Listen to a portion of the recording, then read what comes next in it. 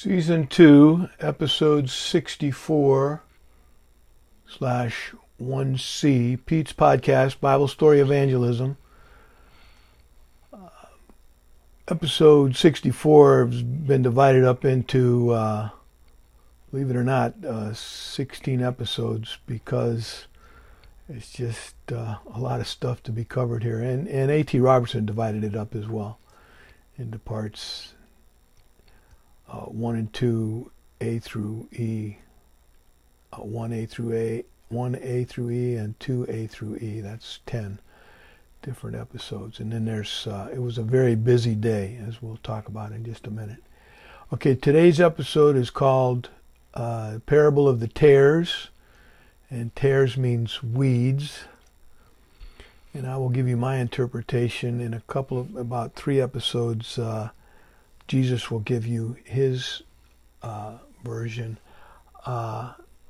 and he does that to just the apostles in a house in Capernaum. I would guess either Matthew's or Peter, James, John, and Andrew, their headquarters for their fishing business. And I think they have hired servants, so they must be pretty well off. That's just my guess. I think they had a prosperous, A.T. Robertson thinks they had a prosperous fishing business. This is 64 is the great group of parables. 10 parables and additional metaphors, I'm going to call it that, although parables are very metaphoric. They say, like the tares. The tares, I think, are lost people. People that haven't trusted Christ. The wheat are people that have in this parable. All right, so let's, this is part 7, which is called The Great Galilean Ministry, based on A.T. Robertson's A Harmony of the Gospels for Students of the Life of Christ, copyright 1922, C.I. Scofield, Scofield Reference Bible, copyright 1909. Notice that the events of episodes 61, 62, 63, 64, which is 16 episodes. 16 episodes are the entire busy day. I'm sorry. So I think it was 11 episodes for 64, and then 4 more episodes, one for 61, 62, 65, and 66. 64's got 11 episodes. Anyway, the busy day. And I think it's important to review what went on in the busy day because all of these run together.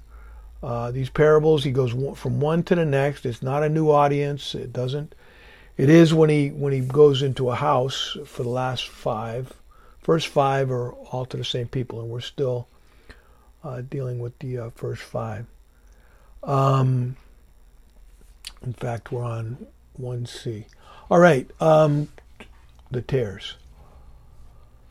So what's happened on this busy day? Theologians 100 years ago, I guess they studied their Bible better. I've never heard of the busy day, but it definitely stands out. And he's doing incredible miracles in Capernaum. I think he's at a climax when it comes to that kind of thing. Could be wrong.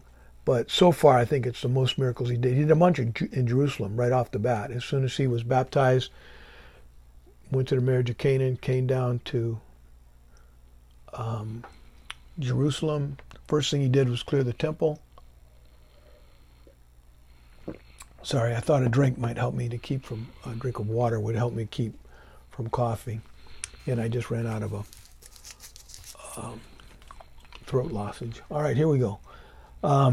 So the blasphemous accusation of that he is in league with Beelzebub, he's casting out demons through the demon, the head demon or the devil, which is pretty insulting. It's one thing to I don't know, question whether he's the Son of God. It's another thing to say he's working for the devil. But they both end up in the same place. They're both not trusting Christ. Well, I didn't think he was from the devil. Yeah, but did you think he loved you enough to die on the cross to pay for your sin. No, I didn't believe that. Okay, well, sorry.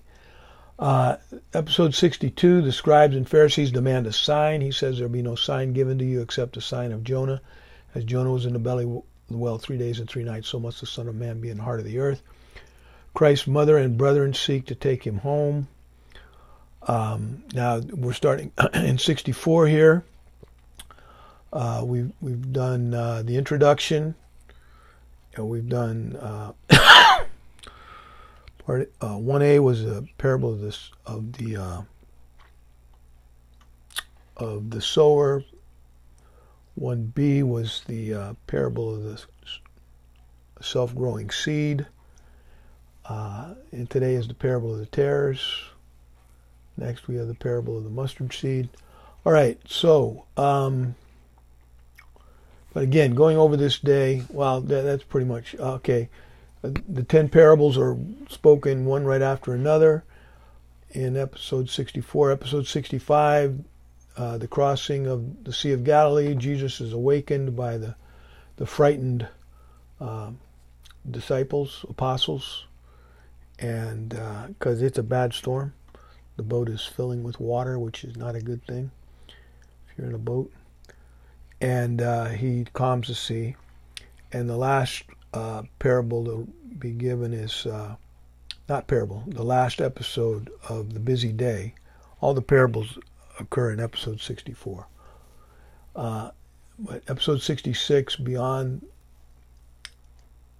the lake, Jesus heals after he gets out of the boat. And he gets out of the boat in Gadarene, and the Gadarene demoniac confronts him, and this is one scary guy. Got 1,000 demons in him. Cannot be chained. It's not a good, but he deals with him very well, and has an evangelist in Decapolis, which I said yesterday is 5 cities. Decapolis is 10 cities. I need to brush up on my prefixes. Deca is 10. All right, like the Decalogue, the 10 Commandments. Okay, so we're at the parable of the tares, and the explanation of the parable of tares comes in 1, 2, 3 episodes from now. And I'm going to take this opportunity to say I've fallen behind in some other things that I need to get taken care of. I'm going to a Bible college reunion this weekend. I'm gonna, those of you that listen to them as soon as they come out, I would suggest to you to go back and maybe pick up some you haven't picked up. I think they're all of equal value, but I really am enjoying season 2. But I'm going to listen to them on my way up to Tampa in my car, because I can do that. And they just play one right after another. And I do that to, critique myself and to see what mistakes I make and things like that. Okay, so we are in the Great Galilean Ministry. And then episode 8, I told you, is a continuation of the Great Galilean Ministry with special training for the 12. And then that's it for Galilee. The rest of the ministry is in Judea, down around Jerusalem, Perea, which is east of the Jordan. Then part 11 is the last public ministry in Jerusalem, which is 11 episodes at least. In the shadow of Jesus, he's kind of gone undercover. I'm not sure how long he was undercover, but it might have been after he raised Lazarus from the dead, because they wanted to kill Lazarus and him. The second to last part is the arrest, trial, crucifixion, burial of Jesus. And then the last part will be the resurrection, appearances, and ascension of Christ up into heaven. And he will come in like manner. And I think it'll be an event that nobody will miss. And that comes at the end of the tribulation. I'll be a part of that in the fact that I come back with Christ.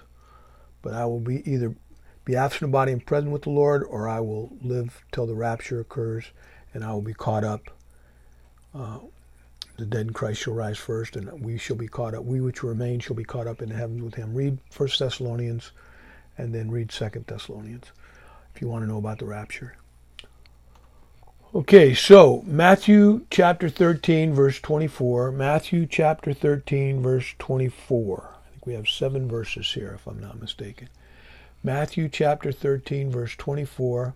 And again, if you move to the right, at least on my Roku, if you move to the right, it says read more, and it'll have the verses that we're going to cover in case I forget, like I did a couple of episodes ago. Matthew chapter 13, verse 24, if you like to follow along with your Bible. It's all about the Word of God, so I really think you ought to open the textbook. All right, Matthew chapter 13, verse 24. Another parable put forth Jesus unto them. These are the people that are gathered around him. Obviously, the most outspoken are not believers. They probably got some undecided. And I think the whole point of the parable of the tares, of the weeds, of the lost people hanging around the body of Christ or the church, is leave them alone. Let maybe they'll trust Christ. It takes patience, right? That was what we learned in the last episode, the parable of the self-planting seed or whatever, without mankind putting the seed in the ground. Nice straight rows. Nature doesn't do that, but it gets the job done with birds and animals and the Velcro, which is the stickers on the seeds. It's just amazing how it sticks to stuff. Anyway, all right, verse 24. Another parable put Jesus forth unto the crowd that was listening to him. And this is a huge crowd from Syria, from the Euphrates down to south of the Dead Sea. I think approximately 8,000 square miles. If I'm off by, if it's 6,000 or 5,000, I've still got the order of magnitude correctly. You scientists will know what I'm talking about. Possibly mathematicians. All right, verse 25. But okay, so the kingdom of heaven is likened unto a man that sowed good seed. We're back in verse 24 here. Another parable put forth Jesus unto them, saying, the kingdom of heaven, that is Old Testament for the second coming is what it really is of Jesus Christ. Abraham believed God, and it was counted unto him for righteousness. Most people know that Abraham offered his son Isaac. It tells us in Hebrews that he thought that God would raise him from the dead. That's why he offered him. He thought he was the Messiah. He had that much faith. But he wasn't, some kind of crazy parent going to sacrifice his child. He thought he would raise him from the dead. He thought he was the Messiah. Through your seed shall all nations of the earth be blessed. All families of the earth be blessed. I'm blessed through Abraham. You're blessed through Abraham. I told you I was on an airplane one time and I was sitting next to a guy. I thought he was reading the New Testament. It was about the thickness of the New Testament, leather bound. I said, do you understand what you're reading? And like Philip said to the Ethiopian, do you understand what you read? And he said, it's the Quran. And I go, oh. Got another question for you. Do you consider yourself a child of Abraham? Now, I lucked out because not all Arabs do. Persians don't, but the Arabia Arabs, Abraham, they do consider themselves descendants. So I ran into an Arab from I guess west of Iraq. How about that? Iraq or Persians. But anyway, sorry. The kingdom of heaven is likened unto a man that sowed good seed in his field. Okay, this is a believer, whether Old Testament, New Testament. This is really Old Testament here. It's not New Testament until the death of Christ, and then begins the New Testament. And then he takes the Old Testament, you went to paradise. New Testament, your absolute body present with the Lord. That's a big change. But God just was going to put you in a holding area until, sorry, but that's what paradise sounds like to me. Read Luke 16. And anyway, and that's not a parable, by the way, because it uses somebody's name, Lazarus' name there. No, there's no names in here. It's not Joe planted seed, sowed seed, good seed, or anything like that. So I think a test for metaphors are names used. Or at least parables. Because I would say Jesus is a good shepherd is a metaphor, so got to correct myself there. But parables, I think, don't mention people's names. Metaphors obviously do. I just gave you one. All right, verse 24. Another parable Jesus put forth unto them, saying, dun, dun, dun, saying, the kingdom of heaven is like unto a man which sowed good seed in his field. The seed has never been in question here. It's the field that's in question. There's too many weeds, and these are weeds, by the way, and there are the tares. They choke it out, and then there's just the person's life, and he's just so concerned about making ends meet and things like. I'm concerned about making ends meet, but I feel guilty because I've never missed a meal. I've never lacked for anything. So maybe in Ranger School a little bit, but I only made it for 3 weeks before I got hurt. Anyway, Achilles problem. Verse 25. But while men slept, okay, this is in the parable. He planted good seed, and while men slept, so at night, while men slept, his enemy came in and sowed tares or weeds among the wheat, among his crop, and went his way. So he just threw a handful of, weed seeds in there. I've got something, I always think about this verse when I cut my grass, because I cut my grass along the border of a farmer. And I share a border with a farmer of about, I don't know, it's not all in a straight line, but when you go around my house, and I was cutting my sister's land for many years. She just sold it. But anyway, I would have an opportunity to cut between his land or his crop and the grass I mowed were weeds. And I always blew the weeds back in my yard's direction. Never did I blow the weeds across his crop.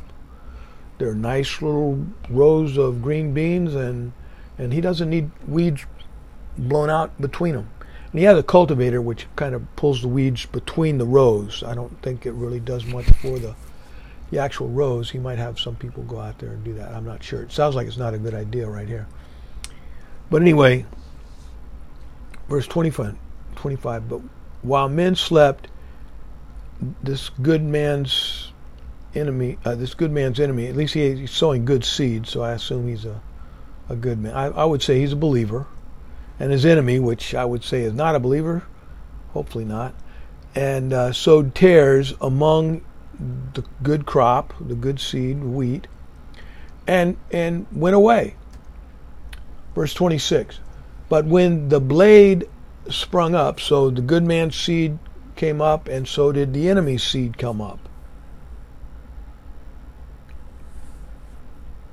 But when the blade was sprung up of the wheat, brought forth fruit, the wheat brings forth its fruit, the weeds bring forth their seeds, which are usually stickers, different kind of things, some of them.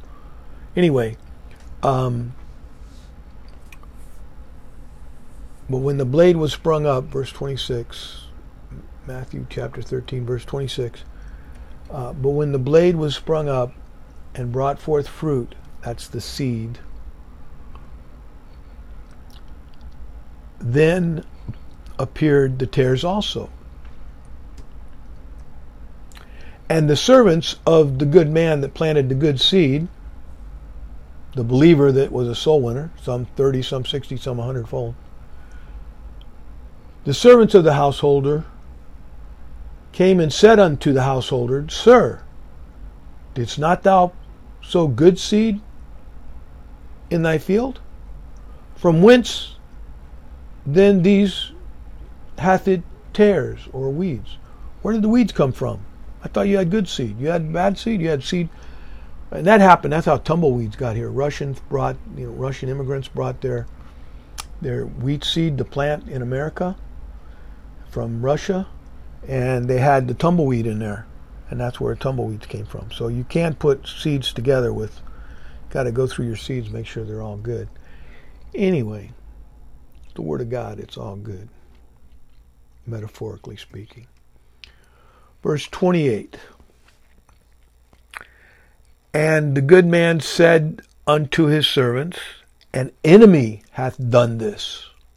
I didn't want to be my neighbor's enemy, so I always pointed my mower so it blew the cuttings back towards my property.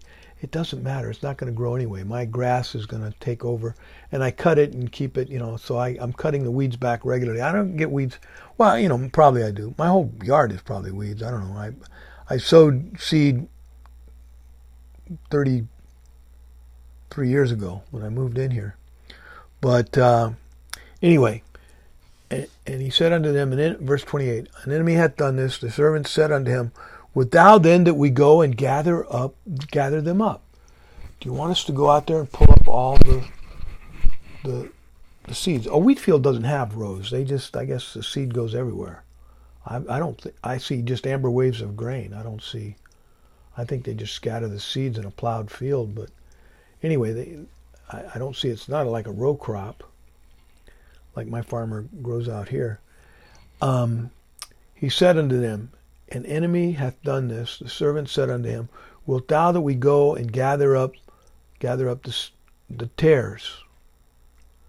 That would be like going to your pastor and say, look, I don't think this guy knows the Lord, and this guy knows the Lord, and I don't think these are the people I don't think know the Lord. I think they're hurting the ministry. What should I do? The pastor, I think, should follow this advice and say, let's just wait for the harvest. I mean, Jesus had Judas Iscariot the whole time. He was a thief, and he kept the bag. But Jesus kept his eye on a prize, and he was patient until the very end. But if Judas didn't believe, I guess that means no matter people that are just blind and will not see, and deaf and will not hear, that's the way they are. I don't think that's the way they were created. I think that's the choice they've made. We're created in the image of God, body, soul, and spirit, and we have total sovereignty over our own decisions, I believe. Well, at least for salvation. I think some of the decisions are, like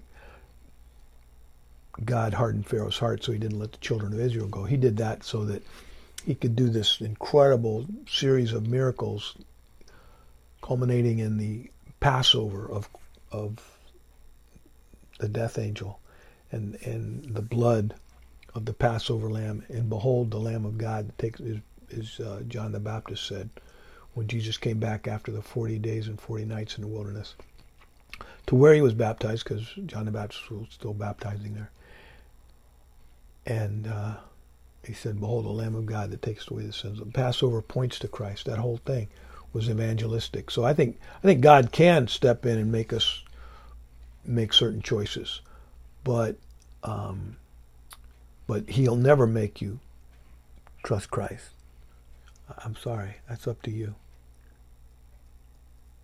And I hated God because I'd lost my brother in Vietnam. 6 months later, I trusted Christ.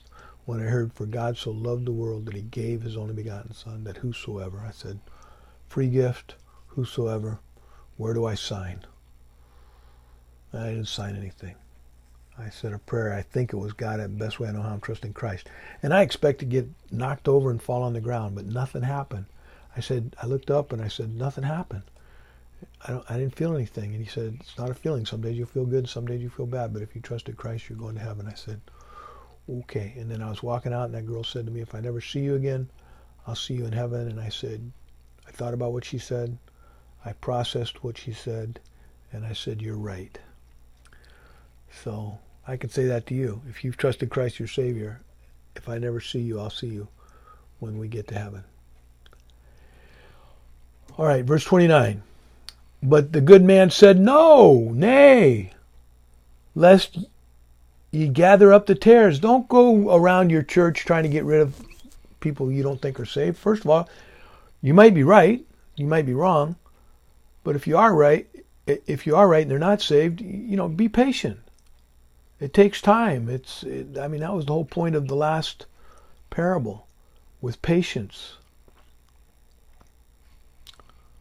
Let me just jump back there real quick if I can. Right there. Luke 8:15. But that on good ground are they which in an honest and good heart, having heard the word, keep it and bringeth forth fruit with patience. The good ground yields soul winners. And these soul winners lead, I think, some 100 a year, some 60 a year, some 30 a year. And I'm striving to, honestly, I'd always say, well, I'm not doing very well. But I'm hoping this podcast yields fruit. But I already said that, if I don't make one for a while, you can go back and listen to ones. There's like 100 and, I don't know, a bunch. 102, 100.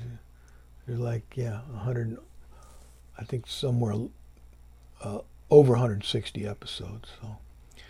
So bring forth fruit with patience. So be patient with these people. Okay.